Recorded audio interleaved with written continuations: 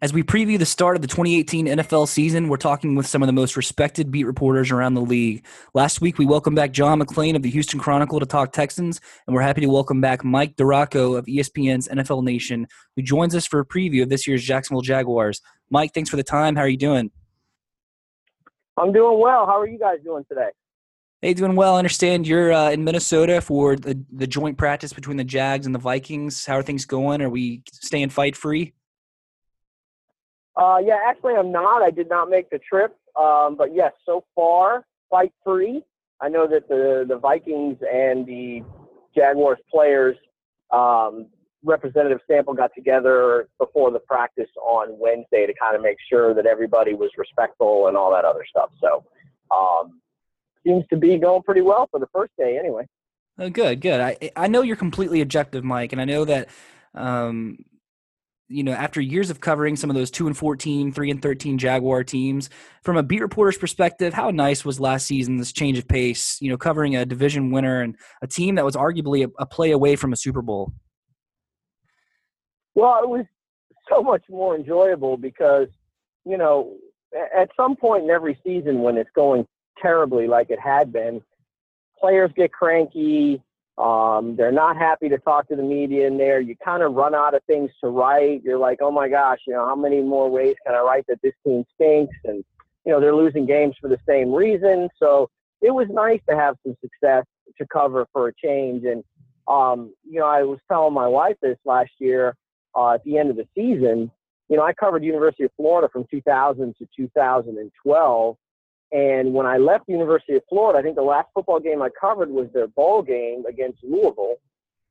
And I hadn't covered a significant game since until the playoffs last year. I was like, it's been so long since I covered a significant game. This is such a nice change. Well, hey, I want to start with a story of yours from ESPN.com from Wednesday on Jacksonville's wide receivers. After the Allens, Robinson and Hearns left in free agency this offseason, what can you tell us about the Jags' approach in replacing their former number 1 and number 2 receivers? Well, obviously they brought in Donte Moncrief, who had one good year with the Colts, signed him to a 1-year deal, so I don't think he's a long-term, or they don't view him at this point anyway as a long-term solution. But they're going to rely on some young guys, and Dede Westbrook and Keelan Cole and rookie DJ Chark to go along with Marquise Lee and those Moncrief. So, it's going to be a mix of guys every week. And, their approach is we don't have a true number one. And when I say a number one, I mean guys like Antonio Brown, Julio Jones, that level. Those are true number one wide receivers. So their approach is we don't have a true number one, but we feel like we've got a really good mix of guys that can take turns being our number one throughout the season. And they're planning on riding the hot hand. If DJ Chark is playing really well, getting open and making a lot of catches in practice and a game or two, they're going to ride him for a while. And then one week it might be Marquise Lee. So I think by the time we get to the end of the season, they may have 3 to 5 guys with anywhere from, 40 to 60 catches, roughly the same number of, yards, give or take, although I do think Keelan Cole will probably lead the team in receiving yards again just because he's more of a downfield guy. So they may just have a bunch of guys with similar numbers. So there's not going to be one guy that you can point your finger at and can say, hey, this guy's going to catch 75-plus balls this year. You mentioned Keelan Cole and Marquise Lee. They finished with the most snaps last season among the Jags receiving core. Where in the pecking order do you think they'll be this season? I think they're in the top 3 with Donte Moncrief. They do like Lee a lot, especially on those crossing patterns. And of all the receivers, he's the best blocker. So they will have him on the field a lot. Will he lead the team in receptions again? I don't know. But, the thing about Keelan Cole is he's continued to improve. People worry about a sophomore slump, but I haven't seen any indication of it in camp or anything. I will say this, though. The one thing, there were some times last year where he shied away from going over the middle, where he pulled up a route short, where he alligator-armed a couple of passes. I've seen that once or twice in training camp, so that may still be a little bit of an issue. But I think right now, if I were ranking them in order, I think Keelan Cole would be their number one wide receiver at this point going into the season. I know injuries have plagued him the past few years, but Dante Moncrief had over 100 targets for the Colts just a couple seasons ago. Why do you think he's regressed like he has, and what's been his role so far in Jags camp? Well, obviously the injuries played a role in it as well, and also the fact that his quarterback the last couple of years has been Jacoby Brissett, not Andrew Luck. Now, I've talked to people in Indianapolis, people that covered the team. There may have been some attitude, selfishness issues, work ethic issues plaguing Moncrief. But, so far, everything I've heard and everything that I've seen out of Moncrief now is that he is absolutely everything that they'd hoped he'd be. Now, he was banged up a little bit. I think he had an ankle early in camp, missed some time, but he's back full now, and he's made several highlight catches over the last week. So I think he's a guy that is probably exceeding my expectations in terms of camp at this point. And we'll have to see how it goes in the regular season. But, he has some stability here with Bortles that he didn't have with Jacoby Brissett. And he's got a much better run game backing him up than he did in Indianapolis. So that should hopefully help him have a little bit more room to work with. And, the Jags want to stretch the field a little bit so they can get guys out of the box to stop concentrating on Leonard Fournette. And Moncrief's the guy that you can go down the field with and really, really runs well. So, they're excited about what he can possibly bring. The most misleading quarterback in fantasy football over the past few seasons has to be Blake Bortles, Mike. Last season, he finished 13th among quarterbacks in fantasy football leagues. He had a decent, 21-13 touchdown-interception ratio, but I know a lot of his numbers come in those from-behind games and in garbage time. But with all the changes this offseason, would you advise fantasy owners on taking a flyer on Blake Bortles? Yeah, maybe a late-round deal. I mean, I don't think Bortles is going to go back to throwing for 4,000 yards and 30 touchdowns. That's not the way they want to play. If he is doing that, it's because this team is trailing in games. But this team shouldn't be in that situation because the defense is coming back intact, and the run game should be even better, especially with the addition of Andrew Norwell on the offensive line. So, Bortles' numbers I would expect to be similar. In the low 20s touchdowns, but, their thinking is that he can cut down those turnovers even more. So you could have a thing where it's like 22, 23 touchdowns, 8 or 9 picks, 3,500 yards in that general vicinity. So sure, he's a late round guy that you could probably grab and, if you're caught shorthanded one week because of some buys or some injuries, you can throw him in your lineup for a week and, get by. Taken 4th overall last year and with Tom Coughlin back in town, no one was really shocked by Leonard Fournette's 268 carries as a rookie. But, he finished with just over 50% of the team's total carries, next closest being Chris Ivory at 112. What will the carry share look like this year in the Jags backfield? Well, Ivory's gone, so those carries have to go somewhere, and I think most of them, or the majority of them, will go back to Leonard Fournette. I expect him over 300 carries this year. They are going to run the heck out of him. He is lighter. He dropped down about 223 pounds because he said that's the weight that he felt the best at.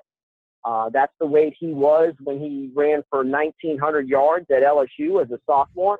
So he feels more explosive. He says he feels more agile, and he's hoping that, being that weight will eliminate the ankle issues that plagued him a little bit last year. So everything points, I mentioned the addition of Andrew Norwell at left guard, the All-Pro. Everything points to Leonard having a massive year, and they are going to feed the beast. So he will be over 300 carries, no question in my mind. Do you think Fournette should be in first-round fantasy discussions, or is he more talked about in the second round, in your opinion? No, I think, you could make the argument that absolutely he should be a guy that you would target in the first round. In fact, I shouldn't say you can make the argument. Yeah, he should be a first-round guy. They're going to give him the ball. How many running backs in the league are going to get 300 carries? There's not going to be as many of them as there used to be. So, guys like Bell and David Johnson and Gurley and who am I missing? Zeke Elliott, guys like that. They're all going to end up with over 300 carries. Leonard's going to be right there with them. And he's already shown that he's going to rush for touchdowns. I think he had 7 last year. So he'd definitely be worth a shot. Mercedes Lewis signed with the Packers in May, and with the exception of the Julius Thomas seasons in 2015 and 2016, Lewis led the Jags tight ends in targets nearly every season since 2006. So do you expect Austin Seferian-Jenkins to be the presumed replacement at tight end? I do, and he's looked pretty good. It was, the knock on him was that he's not a great blocker, but he's okay. He's serviceable. And, that's going to keep him on the field a lot more than a guy like a Ben Koyak or a James O'Shaughnessy. And he's an athletic guy, caught 50 balls last year for the Jets. He only averaged, I think, 8 yards a catch, though. So I think that number will go up. And look, the Jaguars now have multiple big targets to use in the red zone. And Bortles has looked for Seferian-Jenkins a lot during camp in the red zone. So I think that's a guy to watch. Maybe that's someone you could snatch up in the later rounds that he may end up with 5 to 7 touchdown catches. Hey, it's not the most exciting thing to talk about, but our league includes a team defense and individual defensive players. It wouldn't be right to talk Jaguars fantasy and not mention the NFL's returning number 2 total defense. So where has this defense dropped off, if at all, and where have they improved? Honestly, I think the drop-off might come at that nickel spot. Because Aaron Colvin is now with the Houston Texans. So that might be an area where they're not as good. They signed DJ Hayden to replace him, but he's not at the same level of Aaron Colvin. They will miss Paul Posluszny, the middle linebacker / strong side linebacker. They're going to start a rookie, Leon Jacobs, at strong side linebacker, so there'll be a little bit of a drop-off there, but that's it. I mean, 11 of the guys, the projected 11 starters, 8 of those guys have played in the Pro Bowl. The 6 last year, Marcel Darius, and then Tayshaun Gibson, the free safety. So this defense should not take a step back. They're a little deeper on the defensive line with the addition of Taven Bryan. So they should be very, very good against the run. It's a unit that's going to force turnovers. Unique Ngakoue is a master at strip sacks. 10 of his 20 sacks have been for strip sacks. So it's a unit that's going to force a lot of turnovers. Now, will they score as much as they did last year? That might not happen. It probably won't, but they are going to force turnovers. They're going to create big plays, and this defense should be the first or second one off the board. I also can't not ask about Jalen Ramsey, who's from right here in Middle Tennessee. No one locally is surprised by his comments in Wednesday's GQ article where he went off the top rope on half the quarterbacks around the league. What did you make of his comments? And more importantly, what do you think the Jacksonville's Jaguars front office made of the comments? Well, they weren't happy. I can guarantee you that. But Tom Coughlin not happy to see all of that kind of stuff because that's just not the kind of stuff that Tom Coughlin would want out of his players. But I'll say this, and I'd say this to Coughlin too. Look, if you were surprised that he said this, then you clearly haven't been paying attention the last 2 years because that is who Jalen Ramsey is. Jalen Ramsey is not shy about speaking his mind. He has an opinion. He's going to state it, and he doesn't care what anybody else thinks. And whether he's right or wrong on some of those quarterback opinions is irrelevant. His teammates have his back, and they will support him through this. Now, it puts a big target on his back, but if you're Jalen, you want guys throwing at you so you can start making the plays so you can have interceptions, so you can have pass breakups, so you can shut down big-time receivers and end up as an all-pro again. So none of it surprised me. I don't have a single problem with that at all. That's what Jalen thinks. That's who Jalen is. From a media perspective, it's fantastic. He's going to always give us something to write about. So he can back it up. So as long as you can back up everything you say, knock yourself out. Hey, we love it for this podcast. It's great content. You're right there.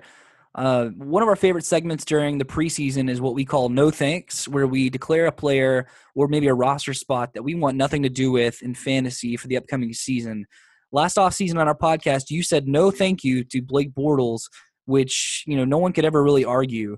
So are you saying no thanks to him as well in 2018? Who are you saying no thanks to? Uh, I would probably say no thank you to the Jaguars receivers, not because I don't think they're good and talented, but I just don't think you can count on consistent production from any one of them. I think as a group, they'll be pretty good, but like we talked about before, it might be Dede Westbrook one week catching 6 for 120 and a touchdown, and then he may only have 30, 40 yards receiving for the next month each game. You know, you just don't know which guy's going to be the number one. You can't point to a guy and say, he's going to lead the team in receiving. So I would probably say no thank you to the Jaguars receivers for that reason. I like it. Hey, once again, that was Mike DiRocco, Jacksonville Jaguars beat reporter for ESPN's NFL Nation. Give Mike a follow on Twitter at ESPN DiRocco and click on his stories. You won't find better Jags coverage. Mike, thanks again for hopping on with us. All the best this season. Appreciate it. Thank you guys for having me.